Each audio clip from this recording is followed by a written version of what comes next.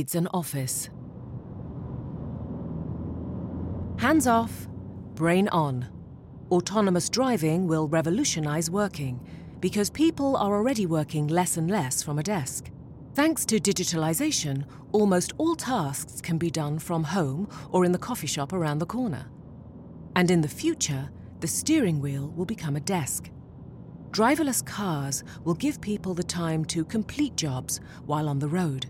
The mobile office is an office that does not need a fixed address. A retreat area on 4 wheels with all sorts of technology on board. A place where you will be able to develop your productivity fully and undisturbed in the future. On average, a driver spends 84 minutes in a car every day. If you calculate that per year, you get 21.3 days. Almost a complete annual vacation. That's a lot of potential.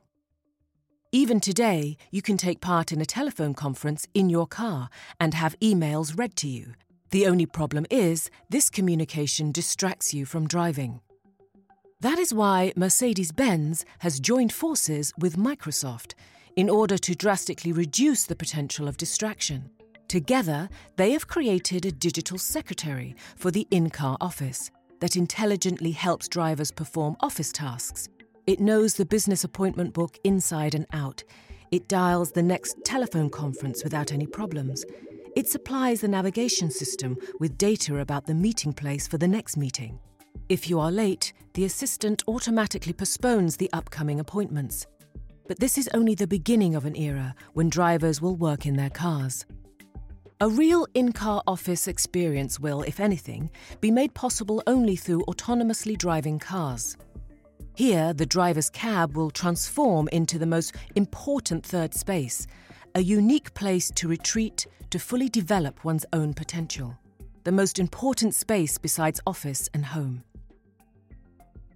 Concept studies by Yang Feng Automotive Interiors, or the F0151 by Daimler, illustrate what exactly that might look like. The front seats can be rotated 180 degrees, passengers can interact with the vehicle via gestures or touchpads using monitors, tables with tablet surfaces can be extended, and windows will become screens. The gain in efficiency begins when the trip starts. A to-do list is retrieved, and the driver gets a set of tasks that can be completed during the estimated driving time. Thus, the workday begins when you enter your car.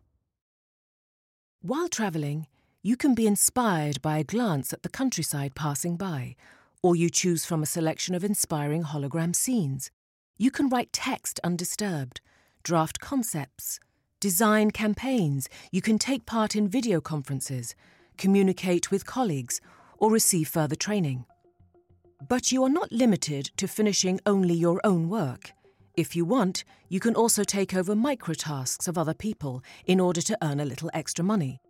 Such microtasking platforms, such as Amazon Mechanical Turk, already exist today. Apparently, nobody has thought to integrate these services into a car yet. And what happens at lunchtime? How about power napping, fitness exercises, or a new haircut?